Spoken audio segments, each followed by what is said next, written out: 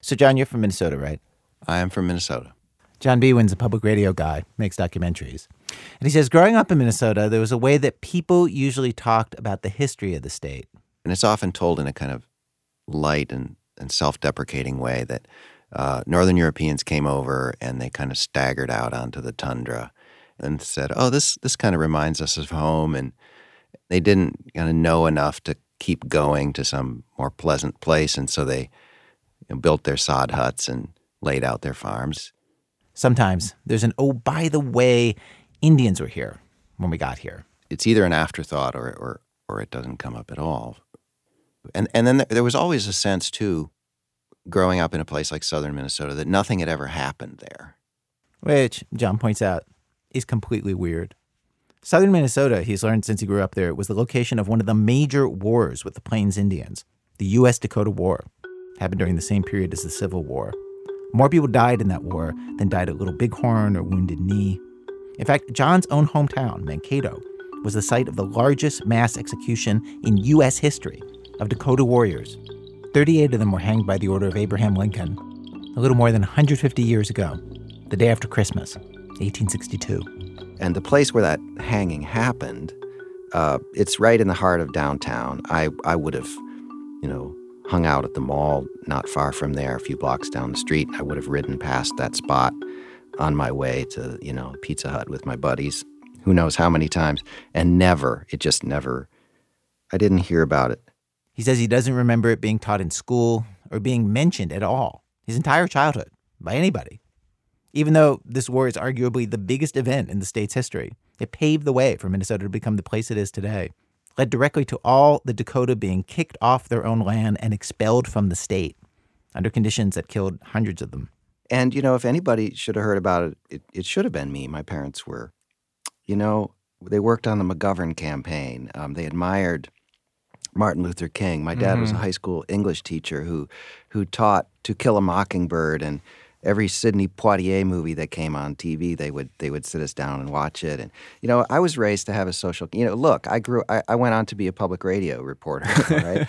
I was going to say, really, how did you end up in public broadcasting? Okay, I was raised with to be aware of the nation's racial injustices. Mm-hmm. It's just that they all happened, someplace else, not in Minnesota.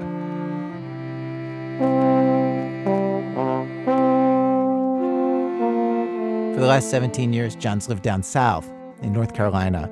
And he says that at some point, the contrast in how people saw their own history down south really hit him. Not that people down south are, sitting around reminiscing about Stonewall Jackson all day long. I mean, that's really not the case. But there is a general and pervasive understanding in the South that something very big happened in the 1860s that shaped the place right up to the present. And that's what's missing in Minnesota. So a while back, John Biewen started traveling around the state with two questions. First, what exactly happened back in 1862? And second, why don't we talk about it? Why haven't we kind of internalized this story in Minnesota into our understanding of the place? And so today, the week after Thanksgiving, we bring you this story of Indians and settlers. I found so many of the details of what John learned to be completely surprising. Maybe you will too. From WBEZ Chicago, it is This American Life. Stay with us.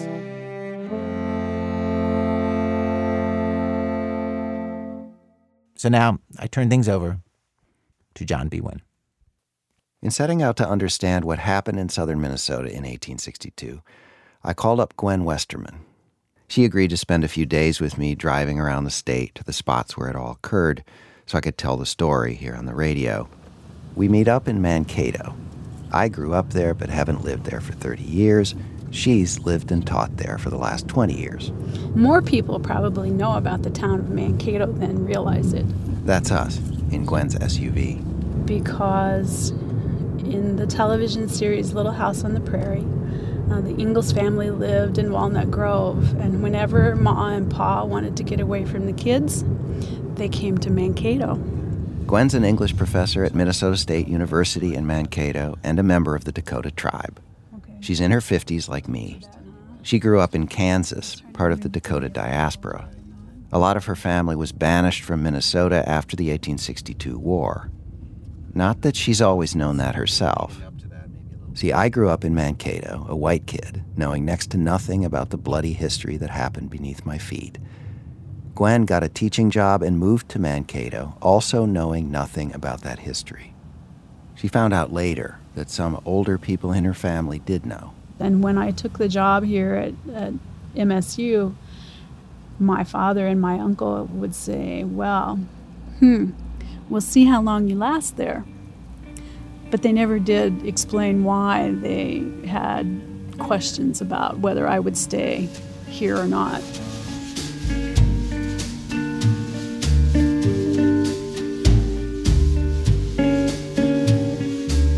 So December 26, 1993, I had a friend who worked at the university, and she said, there are Indians coming.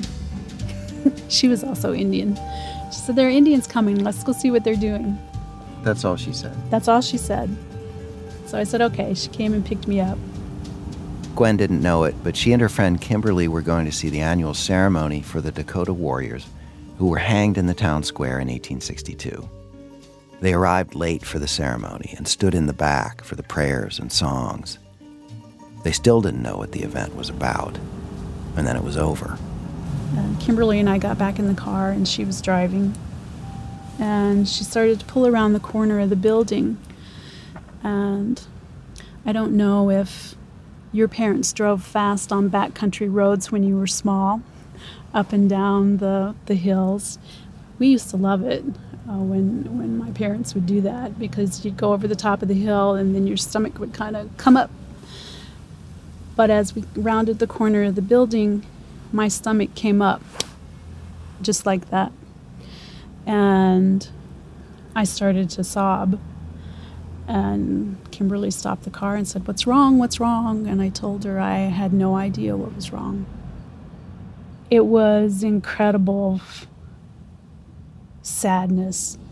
I didn't really say anything to anybody about that until a few days later when I called my uncle and explained to him what had happened.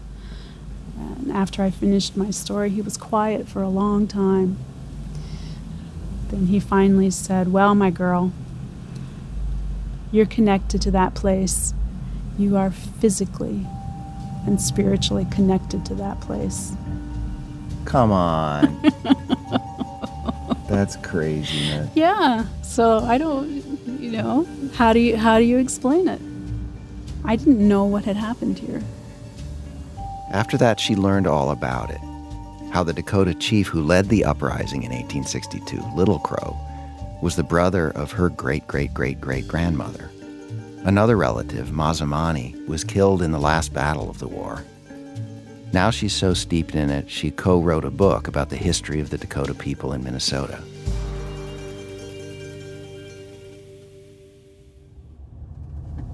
Oh, the sign is faded.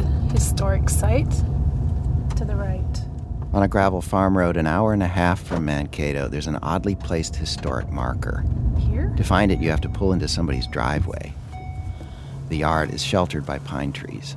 We've driven onto a farm site with a classic weathered red barn and outbuildings, a small house that looks newer, complete with an American flag and a satellite dish.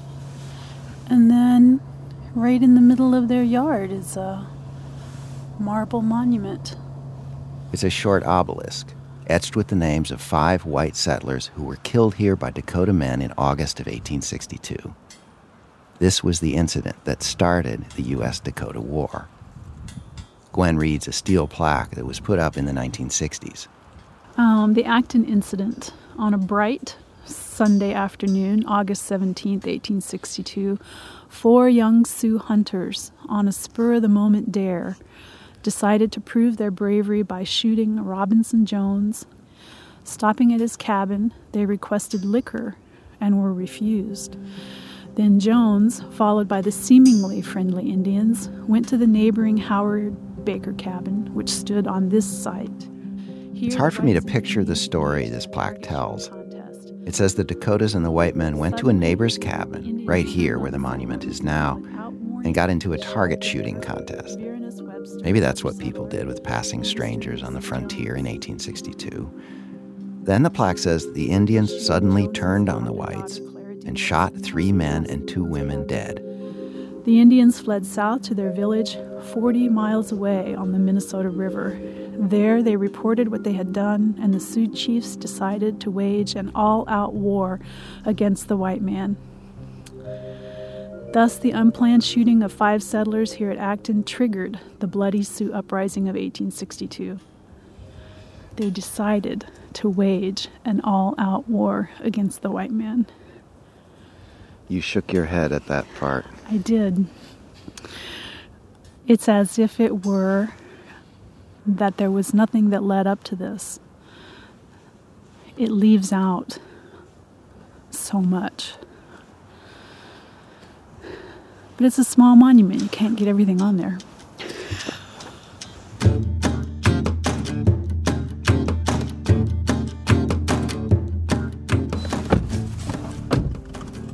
To get some of the story that's not on the sign, Gwen and I drive to a small museum. From the outside, it looks like one of those wayside rest buildings. It sits on the highway 15 miles north of Mankato, just outside the town where I went to college, St. Peter. So this is our cleverly called intro room. But Ben Leonard's tall and lanky. He directs this museum, the Traverse des Sioux Treaty Site. I've been here since 2004, and for the record, I'm a 36-year-old white guy from North Carolina. So. Really? Our Carolina connection noted, we have the required conversation about college hoops. Then get down to the reason Gwen and I are here. This museum, with its big central room of maps and panels, gives the history that led to the 1862 war. First, the basics. The Dakota have lived in Minnesota at least 1,000 years and maybe a lot longer. They vastly outnumbered any Europeans who showed up until the mid-1800s, when white people started flooding in. And you can probably guess what happened next because it happened all across the country. The country's leaders, going back to the founders, talked bluntly about prying land out of Indian hands. I'd never realized just how bluntly until talking to Ben. On the wall of the museum is a blown-up text from a letter I'd never seen.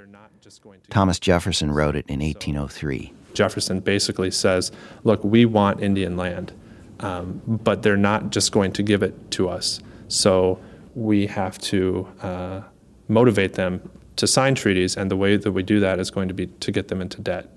All right, how did Jefferson really say that? He said it here, the quote is here, to promote the disposition to exchange lands, we shall push our trading houses and be glad to see the good and influential individuals among them run in debt, because we observe that when these debts get beyond what individuals can pay, they are willing to lop them off by the cession of lands. So that's fairly matter of fact. Yeah, it's pretty straightforward. That's what he said. Wow. And that's exactly what happened in the Minnesota Territory. By 1851, the Dakota had come to rely on things they got from white traders: guns, food, horses, kettles and blankets and traps. They were deep in debt, at least according to the traders themselves. And they were the ones keeping track. Here's Gwen. And the government calls them in again to say, we'll help you with your debt if you sell your land. Ben, could you sort of sum up what was the deal essentially? If you look at a map of Minnesota today, land-wise, we're talking about basically everything south of Interstate 94. So we're talking essentially about the lower half of Minnesota. Plus some pieces of what would become Iowa and South Dakota. In 2 big treaties, one of them signed very near to the spot where the museum sits, the Dakota people traded away 35 million acres for about $3 million, which was a better price than some other tribes got. The treaties set aside a reservation for the Dakota, 10 miles on either side of the Minnesota River, stretching for 150 miles, a skinny strip in the middle of the vast territory the Dakota were giving up. They didn't have much choice. They could see what was coming from the east, a tidal wave of white settlers hungry for farmland, statehood, settlement. The white negotiators didn't have to say it out loud, but one of them did anyway. A guy named Luke Lee reminded the Dakota chiefs that the U.S. government, quote, could come with 100,000 men and drive you off to the Rocky Mountains.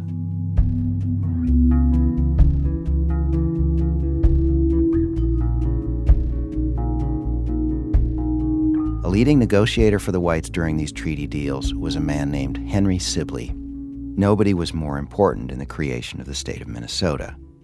He'd later become its first governor. The treaty couldn't have happened without Henry Sibley. To learn more about Sibley, I talked to this historian. I'm Mary Wingard, and I wrote a book called North Country, The Making of Minnesota. And it's pretty much the definitive history of Minnesota up to and including the U.S.-Dakota War, isn't it? Well, I'm not going to say that, but yes, it is. Wingard says Henry Sibley moved in from Detroit in the 1830s. He was just 23. The American Fur Company gave him a big job overseeing the southern half of what's now Minnesota. Sibley had a child with a Dakota woman. He understood the Dakota language. He went before Congress criticizing treaties that, quote, betrayed and deceived Indians. And as a young man, he just relished spending his time with the Dakota, and he would go out and hunt with them and really fostered good relations with them. But the fur trade was a dying business. Was economically a dying business when he came here. By this time, the region had been overhunted. Revenues were down. And everyone, from managers like Sibley to local traders on the frontier, down to the Dakota men who did the actual hunting, was in hock to the fur company who had advanced them money for all the supplies, traps, and guns. Even though he may seem to be the big man in Minnesota, he is buried in debt. By 1849, he was really looking around for some other way to make a living, but he couldn't get out of the trade until he could pay his debts. Because of his financial difficulties, he really played the Dakota people false.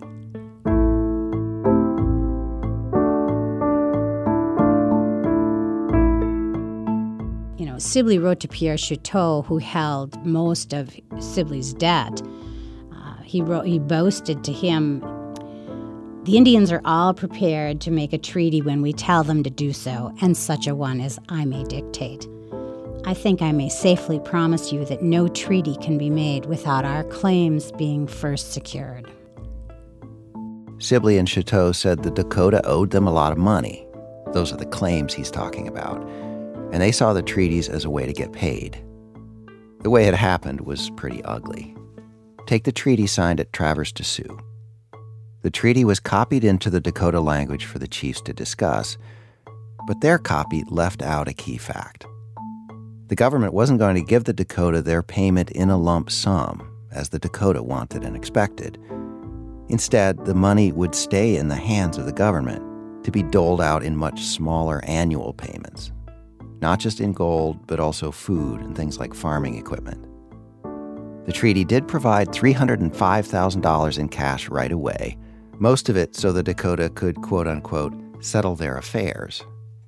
After the signing of the treaty, Sibley's allies took the chiefs aside to sign a second document. The chiefs later said they thought it was just another copy of the treaty. But in fact, they were agreeing to hand over most of that $305,000 to the traders, all but $60,000, to settle their debts. So the traders got their money. Sibley himself walked away with $66,000, more cash than the Dakota people got. Again, Mary Wingard. That cleared him. That cleared his debts. That allowed him to get out of the trade. He has to know, what he's doing. When he is faced with a moral dilemma of deal fairly with these people who have been my friends, or take advantage of this opportunity to get out of this situation that I hate, he chooses his own self-interest.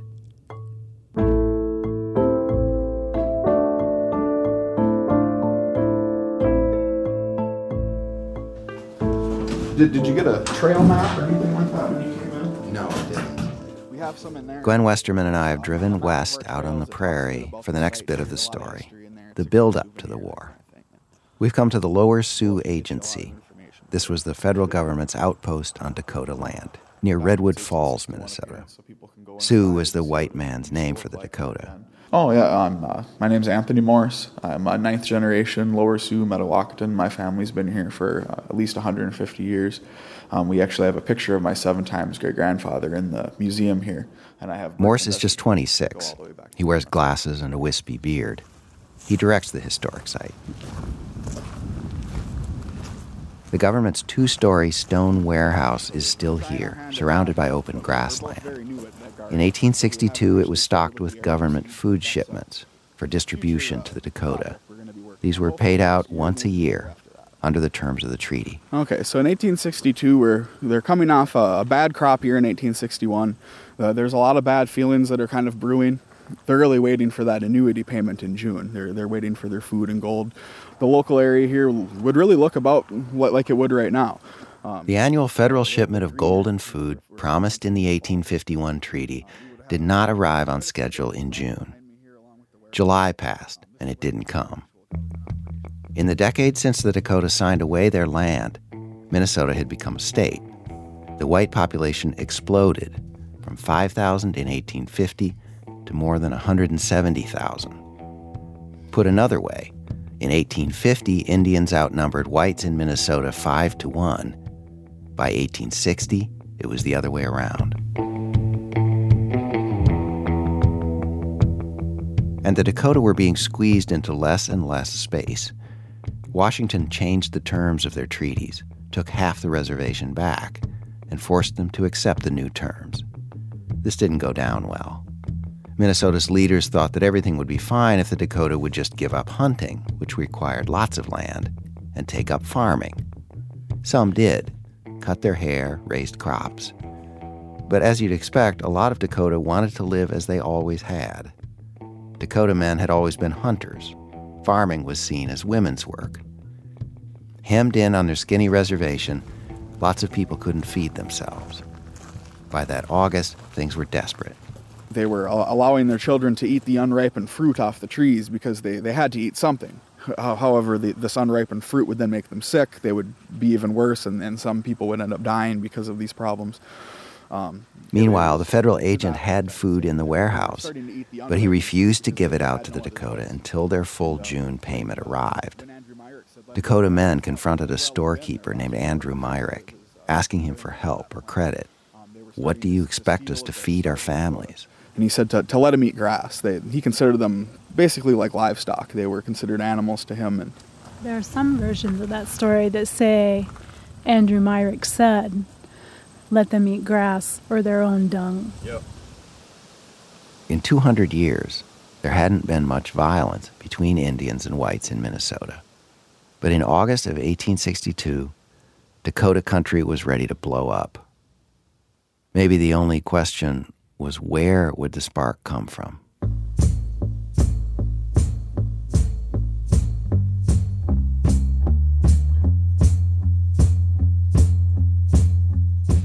That brings us back to the part of the story where Gwen and I began, in that farmyard in Acton, where the 4 young Dakota men killed the 5 settlers. There are other versions of the story. One comes from a Dakota who spoke with the 4 young men that don't include the Indians asking for liquor or the target shooting contest. The story ends the same way, though, with 5 settlers dead. After the Acton massacre, the 4 boys, they rode back to the Lower Sioux Agency. That's where their village was located. They went back to their chief and relayed to him what they had done in Acton. This is Anthony Morse again. And so their chief called a meeting with more chiefs, and they eventually called a council with all of the chiefs of Lower Sioux at one of Little Crow's houses, I believe. There they had their council on what they should do. Little Crow was one of the leaders who signed the 1851 treaty that turned out so badly for the Dakota. When the chiefs and some riled-up young men showed up at his house in the middle of the night, Little Crow said the white world would come down hard on all the Dakota, not just the 4 men who'd been at Acton. A lot of the young warriors said the Dakota should attack first. Enough is enough. Let's drive the whites out. But Little Crow wanted no part of that. He'd been to Washington, D.C. In those days, the government liked to invite American Indian leaders to the capital to show them how powerful the new white man's country was. Gwen Westerman, my traveling companion, is related to Little Crow. Like I said, her great-great-great-great-grandmother was the chief's sister. She says Little Crow, whose name in Dakota is Taoyate-Duta, was one of many Dakota trying to adjust to the white culture and find a place in it. And at this time, Taoyate-Duta was living in a house and farming, going to church. Had cut his hair, and he was trying to establish a homestead here because this is Dakota homeland, in the hopes, I think, of being able to stay here. At first, when the young man started calling for war, what was Taoyate-Duta's reaction, his take? No, we can't fight. We have a responsibility to stay on this land and to live. And he knew that if the Dakota went to war against the United States, that all of that effort would be lost.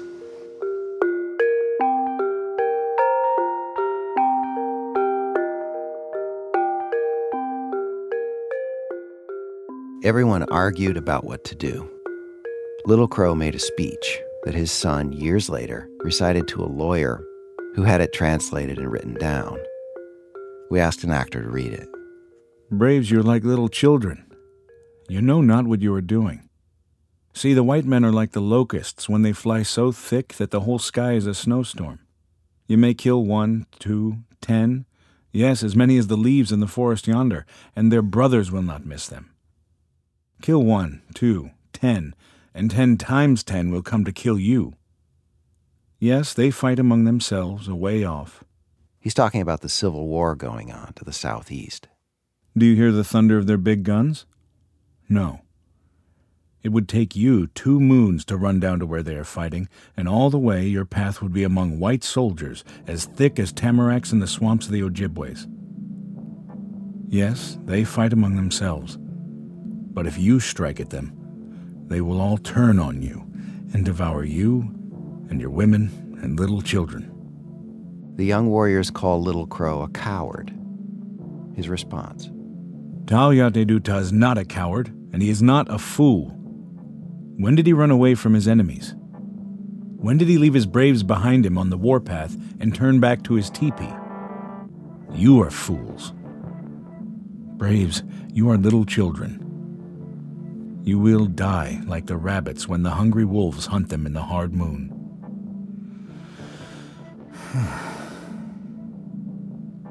Taoyate-Duta is not a coward.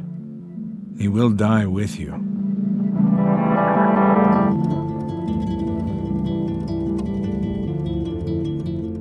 Most of Little Crow's band, along with men from other Dakota bands, decided to go to war. Historian Mary Wingard calls the fighters a group of rash young men. She says this is a crucial point that's often missed when the story of the conflict is told in Minnesota. It is a complete myth that all the Dakota people went to war against the United States. That's why I have a little bit of trouble with calling it a war, actually. I know that that is the preferred terminology now, but they would get the idea that all the Dakota agreed that they were going to go to war the way the United States would go to war, but in fact, of course, that wasn't the case. You know, it was a faction that went on the offensive, and many people, particularly the Minnesotans and Wahpetons, were opposed and wanted no part of it. Many men in those two bands did not fight. Over the coming weeks, the war and peace factions had angry debates and almost went to war with each other. Gwen Westerman tells me her own family was split, and she's not sure who did the right thing. One of my 3 greats-grandfathers in 1862 was with Sweet Corn's band out on the prairie hunting buffalo. Another of my 3 greats-grandfathers was Mazamani, who was killed at the battle at Wood Lake. Another of my 3 greats-grandfathers was Ishtachba, or Sleepy Eye, who didn't want to fight at all. You know, the decisions that people made that allowed them to survive so that I could stand here today,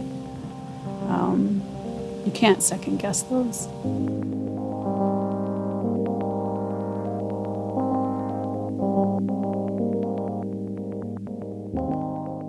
Coming up, a Prairie home explosion, and after it, a Prairie home expulsion. That's in a minute from Chicago Public Radio when our program continues. This is American Life. I'm Ira Glass. Our program today, for the week after Thanksgiving, Little War on the Prairie, the history of settlers and Dakota Indians in Minnesota. John Biewen first put the story together for our show a few years ago on the 150th anniversary of the so-called Sioux Uprising and the war it led to. During that anniversary year a few years back, probably more was said in Minnesota about these events than in the previous 100 years combined. Lots of newspaper articles and broadcasts and talks. Our guide to the story, John Biewen, grew up in Mankato. He now picks up the story where we left off before the break. So the morning after Little Crow's speech, and after the murders at the Acton farm, August 18th, 1862, several hundred Dakota warriors, led by Little Crow, started their assault at the federal outpost that sat on their land, the Lower Sioux Agency. They took food from the stone warehouse, burned buildings, and killed about 20 men, 1/4 of the whites at the agency. The dead included the storekeeper who said that if Dakota families were hungry, they could eat grass. Again, Anthony Morse, who runs the agency's History Center. Andrew Myrick's body was found. He was more than likely fleeing from his home to the tall grass and the trees. However, he didn't quite make it, and his body was found filled with arrows and with grass stuffed in his mouth. Most of Minnesota's trained soldiers were off at the Civil War. When word of the attacks reached a nearby fort, some green, unprepared soldiers came to help.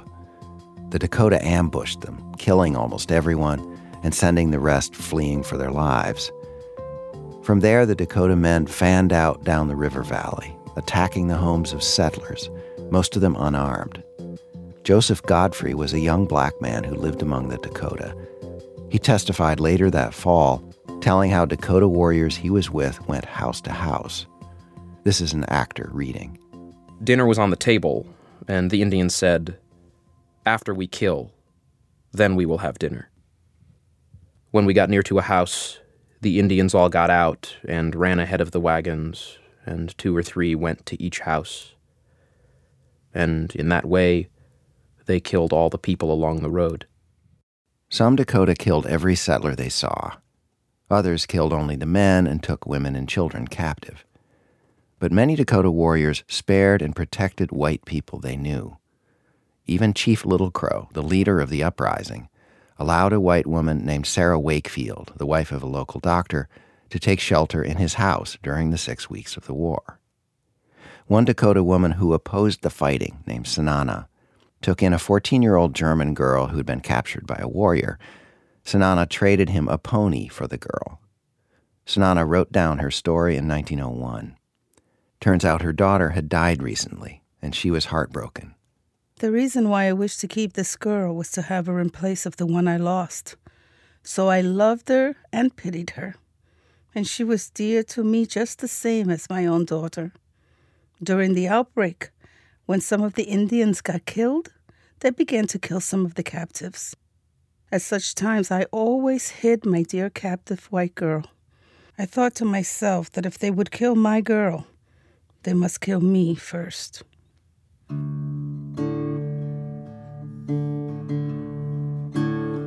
The historian Mary Wingard is a 5th-generation Minnesotan. She says for 100 years or more, Minnesotans who heard the story at all heard a one-sided tale of savage Indians attacking innocent whites out of the blue. Now, most historians like herself blame the war mainly on white double-dealing and bullying.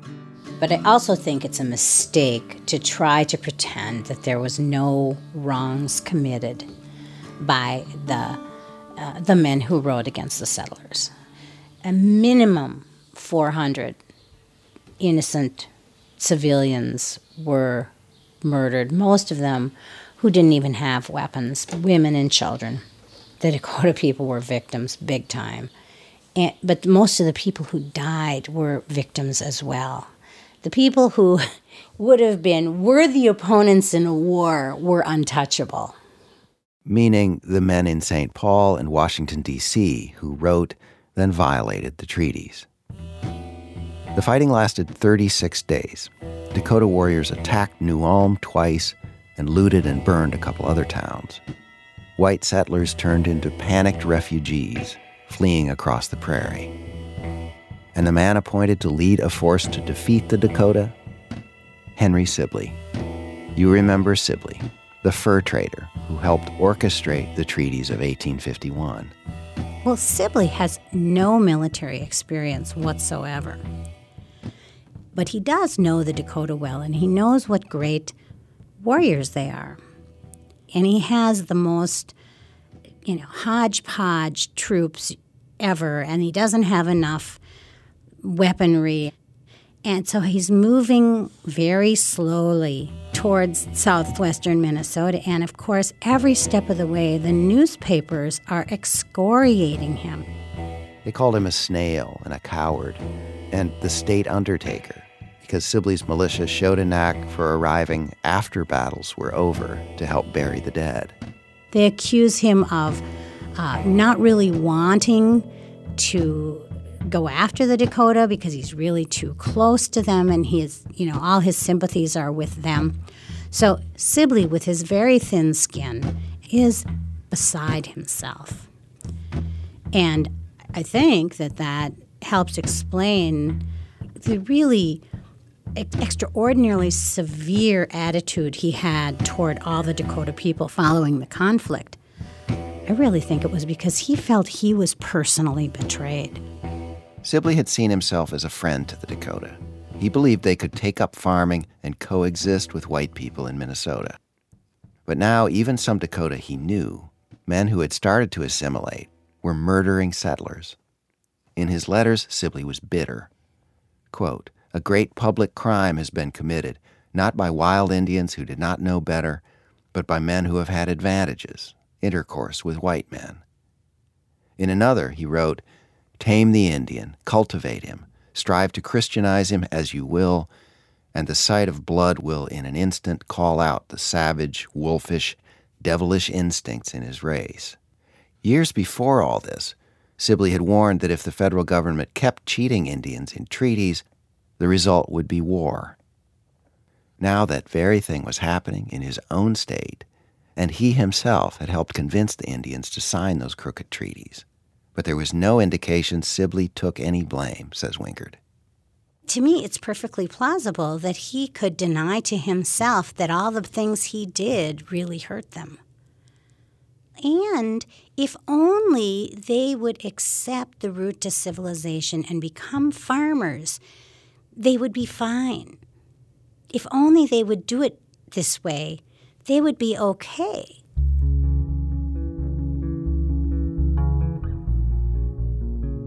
Altogether in the 6-week war, somewhere between 400 and 1,000 white people died, most of them settlers.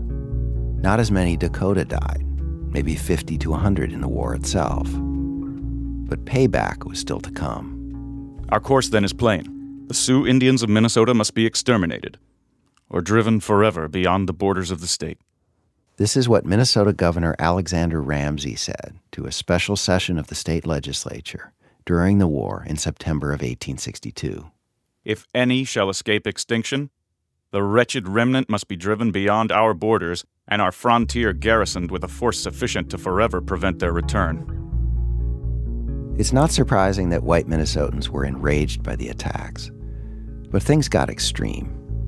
A newspaper columnist named Jane Gray Swisselm called for a bounty for Sioux scalps, and months later the state started offering $75 each, and eventually $200. Chief Little Crow and a couple hundred of the most militant warriors had fled west, out of Minnesota. The rest of the Dakota people gathered voluntarily at a makeshift camp on the prairie to wait for Colonel Henry Sibley. Most were women, children, and old men who had not participated in the killing. Here's Gwen again. There are letters back and forth between Henry Sibley and the leaders on the Dakota side where he specifically said, come out under a flag of truce. You'll be protected. I'll protect you. You have my word. And like some other promises that have been made along the way. That one was not honored either. The Dakota trusted Sibley's promise that only those who had murdered settlers would be punished. But the 1,700 Dakota civilians were marched 150 miles down the Minnesota River, a mini Trail of Tears. In towns along the way, white people attacked them with rocks, clubs, and knives. A half-Dakota man named Samuel Brown was along for the march, working for the government. He wrote in his diary that in the town of Henderson, a white woman grabbed a baby from a Dakota woman's arms and threw it at the ground, killing the baby. The Dakota walked for a week, says historian Mary Wingard, until they reached their destination near St. Paul. What was essentially a concentration camp at Fort Snelling, where they were kept until the spring of 1863, and then they were transported to a reservation, Crow Creek, South Dakota. It was in Dakota Territory, which was the next best thing to hell. And the death toll was just shocking. Hundreds of Dakota, mostly children and old people, died of disease over the winter in Fort Snelling. About 100 more died on boats that took them down the Mississippi and up the Missouri to Dakota Territory. Still more hundreds died at the South Dakota Reservation. As Wingard puts it, this was the thanks most of the Dakota got for opposing the war. They lost everything. They lost their lands. They lost all their annuities that were owed them from the treaties. These are people who were guilty of nothing.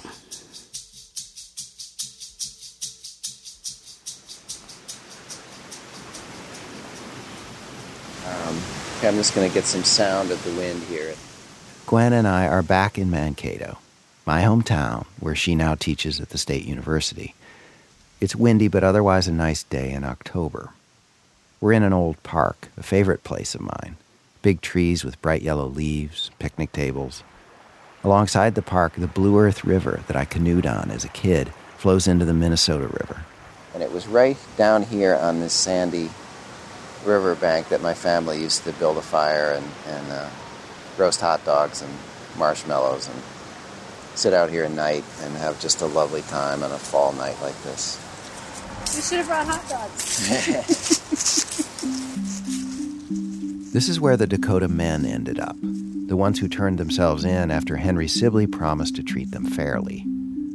Sibley set up a kangaroo court out on the prairie and tried 400 of them in a few weeks. He didn't let the Dakota have lawyers or witnesses. Some trials lasted 5 minutes.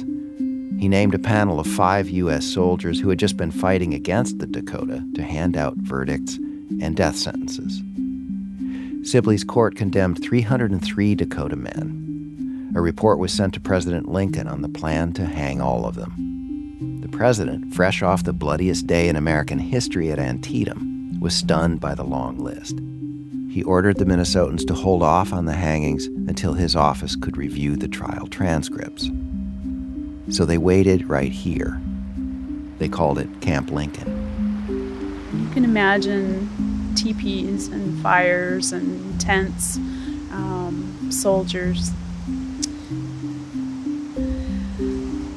She points up at a high bluff across the river. Vengeful settlers would perch up there and shoot into the camp at the Dakota. There were people who died here because of that. So a lot of people don't know that that's what was here. Or they think of Camp Lincoln was near here, we don't know where, or they don't think about it at all. I can tell you that growing up I had no idea. Never heard of Camp Lincoln. For me and most people in Mankato, this was just Sibley Park. That's right, Sibley Park. Named after the man who led the charge to shove the Dakota off their homeland to make way for, well, people like me. There's a Henry Sibley High School in the Twin Cities. Sibley County is just up the road from Mankato. Living in the South for more than a decade, I still shake my head a little at the highways and schools named after the great defenders of slavery, Jeff Davis, Nathan Bedford Forrest. Now here I am, well into middle age, and it's just now sinking in my hometown, Sibley Park.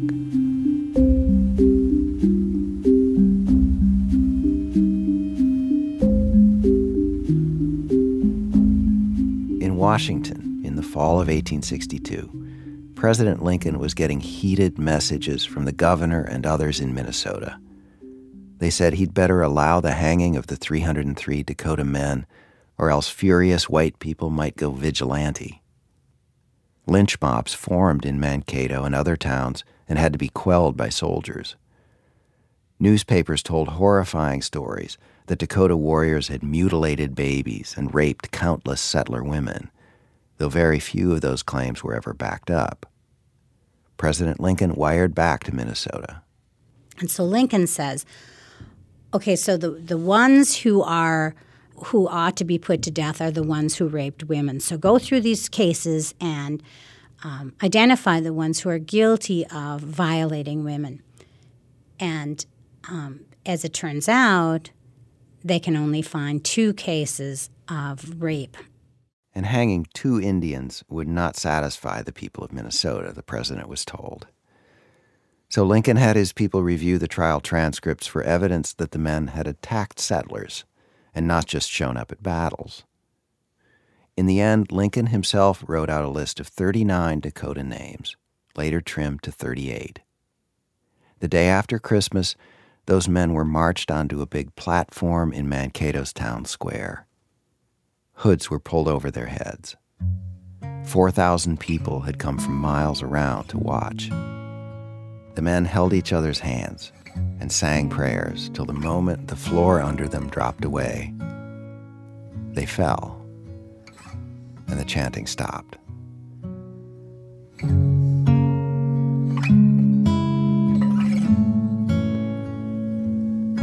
Little Crow was shot 6 months after the hangings, and his scalp, skull, and wrist bones were displayed at the Minnesota Historical Society for decades. Mary Wingert says for a short time after the war, Minnesotans were triumphant at having beaten back the savage Indians. They relished the story. So there's lots of dime novels coming out and panoramas that are created, and the whole country is fascinated and mesmerized by this horrible thing that happened. Well, it doesn't take people in Minnesota very long to figure out afterwards, this is really, really bad PR. This is not good. And how will we encourage people to come to Minnesota if they think they're going to be scalped the minute they step out of their cabin? So she says Minnesotans clammed up about the nastiness of 1862. Instead, they embraced a gauzy, fantastical version of the state's Indian heritage. The message that boosters wanted to portray of Minnesota is that Minnesota was this beautiful, natural place, and that we have these lovely legends of long gone, noble savages. So does that help explain how I could grow up in Minnesota 100 years later, in Mankato even, and not hear anything about all this history? Well, yes, I think that explains a good part of it. I think people of your generation and my generation never really felt that Indians were really part of the past of this place, that they were stories like Paul Bunyan and Babe the Blue Ox. Today, visitors to Minneapolis can drive down Hiawatha Boulevard and visit Minnehaha Falls, references to Longfellow's romanticized poem, Song of Hiawatha. Countless Minnesota businesses use native names and imagery. Land O'Lakes Butter with its Indian maiden on the box. There's a Little Crow Country Club. For years, the logo of the gas company, Minigasco, was an Indian girl with a blue flame as the feather in her headdress. There are probably other reasons white Minnesotans don't remember the U.S.-Dakota War. I suspect a big one is we won. Mary Wingard and Gwen Westerman both say they routinely meet students who've grown up in the area and arrive at college with no knowledge of the U.S.-Dakota War. Never heard of it. Girls, let's pick up the bowls, please. Go grab a drink of water. I stopped by my old high school, Mankato West, to see what kids know now. I need 5 upperclassmen over here, quick. The girls' tennis coach rounded up a few seniors for an extremely unscientific survey. So yeah, what do you know about, it's usually called these days the Dakota War, the U.S.-Dakota War? I know it happened at the same time as the Civil War, which is why a lot of people don't know about it, but it was one of the biggest fights between Americans and the Native Americans. And we kind of just talk about it like every year, basically. It always comes up, and they always say it's the biggest mass hanging. And it's pretty sad that it had to happen here and that we're known for it. I did talk to other young people in southern Minnesota who knew nothing of the Dakota War. But things have changed since I was a kid. Every 6th grader in Minnesota is now supposed to learn about the war, at least a little. It's a week-long unit in the state's Minnesota history textbook. In Mankato, they do more. I met a teacher who spends twice as much time because of the local connection. Every 3rd grader goes to a Dakota powwow in September. But the quality of the teaching varies. So show me you're prepared. Monroe Elementary is just across the Minnesota River from the hanging site. Patricia Hammond is prepping her 3rd grade class for the powwow. I asked her how she presents the War of 1862, standing with her in front of her students. We just talked about, like, a conflict is a disagreement. And we talked how the Dakota Indians didn't know how to solve their conflicts, and the only way they knew how to solve their disagreements was to fight, which we know we don't fight when we solve conflicts, we use our words, but that was their only way that they knew how to solve a conflict. They fought. And so then the white settlers needed to fight back to protect themselves, and we talked about people were killed, and then we talked about how the Dakota Indians were, which we called, because we didn't quite know. My guess is that no Dakota children were in the room to take offense. In 1863, Congress passed a law confiscating all the Dakota's land in Minnesota. President Lincoln signed it, effectively banishing the Dakota from the state. About 25 years later, Congress allowed some Dakota who were considered friendly to return and establish small settlements in the state. So today, 4 Dakota communities are dotted across southern Minnesota. But for Gwen and all the other Dakota who grew up elsewhere, the federal expulsion from Minnesota, their homeland, is still on the books. How everything's gonna go is no walkers go past here. This past August, to mark the 150th anniversary of the start of the U.S.-Dakota War, a symbolic walk home organized by several Dakota bands and reservations. Gwen and I went. Well, we're standing here today in the midst of cornfields on all sides of this intersection, under an incredibly beautiful blue sky, at the state line between South Dakota and Minnesota, as we make that walk back into Minnesota 150 years after we were forced to leave.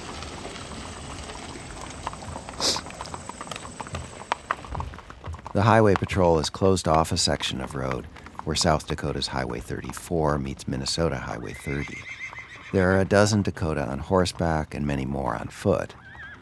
A handful of white Minnesotans greet them with signs saying, "Welcome home." Thank you. Thank you for coming back. Thank you. About 40 yards shy of the state line. That's about as far as I can let you guys go. Organizers ask reporters to turn off our equipment if we want to witness the ceremony up close. Maybe 100 people form a big circle around 8 older Dakota women. They pass eagle feathers across the line into Minnesota and sweep sage smoke on themselves. there are prayers and tears. I have a much different response than I had anticipated.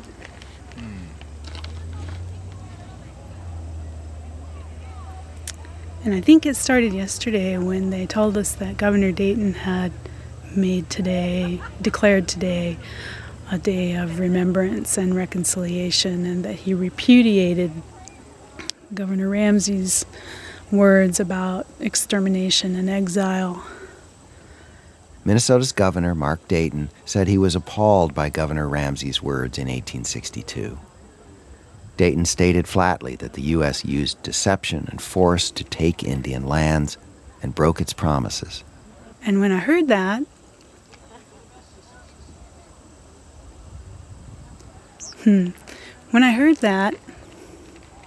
it was kind of overwhelming in a way that I hadn't anticipated, because I thought it would be, yes, it's about time, or I don't know. But that's not the way it felt. It was relief. It was an overwhelming feeling, and I wanted to cry, but I was in a restaurant, and I was glad I had sunglasses on, so I held it together then. But about 2 weeks ago, I was given a presentation at the Minnesota Historical Society, and during the question session, somebody said, well, what do you want? Do you want reparations? And the person who asked the question was almost accusatory. Well, what do you want? What more do you want? And I said, what we want is acknowledgement that this happened. And so to hear what the governor did, this is a turning point. We want to be acknowledged, and here it is.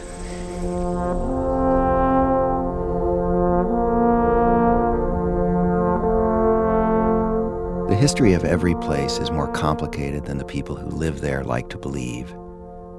And every moment in history is just as complex as the moment we're living in right now. I have a friend, Tim Tyson, a historian I work with at Duke, who points out that in his home state of North Carolina, up to 1/3 of the white people were pro-Union during the Civil War. And a year into the war, 1862, the state elected a governor who'd opposed both slavery and secession. And yet there's no memory that white people opposed the Civil War. There's no memory that, General Pickett of Pickett's Charge came to Kinston, North Carolina in 1864. And the first thing he did was he hanged 22 local white boys on the courthouse lawn because they were loyal to the United States government. And you go down to Kinston now, and you go out to King's Barbecue, and you look down the row of cars at all those trucks and all those Confederate flag bumper stickers. And I just want to say, you don't know who you are. They hanged your great-granddaddy, and you got their flag on your bumper. That's kind of interesting. So we invent a fake history for ourselves that doesn't deal with the complexities. And I think in some ways that's what the South and the Upper Midwest have in common, is that there's a delusion at work about who we were. And that's why we have a hard time about who we are. So that the kind of self-congratulatory history that it passes for heritage, it keeps us from seeing ourselves and doing better. One place to see fake history, on the state flag of Minnesota. The image on the flag, the state seal, was chosen by Henry Sibley. It shows a white farmer behind a plow, tilling the soil. He's looking up to watch an Indian ride away on a horse. In the original, he's literally riding into the sunset. The Indian looks back at the white man. As far as you can tell, he's leaving willingly.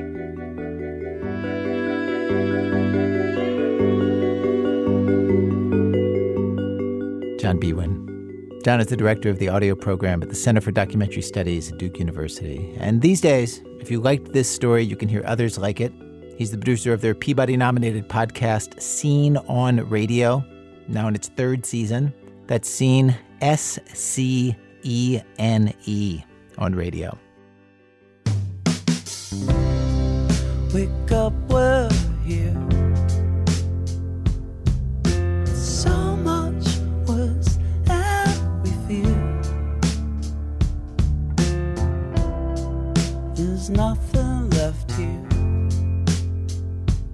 Our country has disappeared. Today's program was produced by me and Brian Reed with Alex Bloomberg, Ben Calhoun, Sarah Koenig, Jonathan Menjivar, Lisa Pollack, Robin Simeon, Alyssa Shipp, and Nancy Updike. Our senior producer for today's show is Julie Snyder. Mixing today by Stone Nelson and our technical director, Matt Tierney. Production help from Anna Martin. Music help from Damian Gray from Rob Geddes. Our actors today, Jake Hart, Colby Laby, Irma Laguerre, and John Ellison Conley. Special thanks today to David Larson, Teokas and Ghost Horse, Seth Barish, Diane Freyer, Gary Clayton Anderson, and Michelle Harris. Our website, thisamericanlife.org, where you can listen to our archive of over 600 episodes for absolutely free. This American Life is distributed by PRX, the Public Radio Exchange. Thanks, as always, to our program's co-founder, Mr. Tori Malatia. I know what you're asking is the secret to his vast success. A combination of deception, cunning, suavish good looks, rock-hard abs, millions of dollars that he stole from a Federal Reserve armored car, Brill cream, and the ability to change into a tiny little mouse and crawl into any space at will. Is it? Well, I'm not going to say that. But yes, it is. I'm Ira Glass, back next week with more stories of This American Life. Every evening we can watch from above. Crush the city like a bug. Fold ourselves into each other's blood. Turn our faces up to the sun.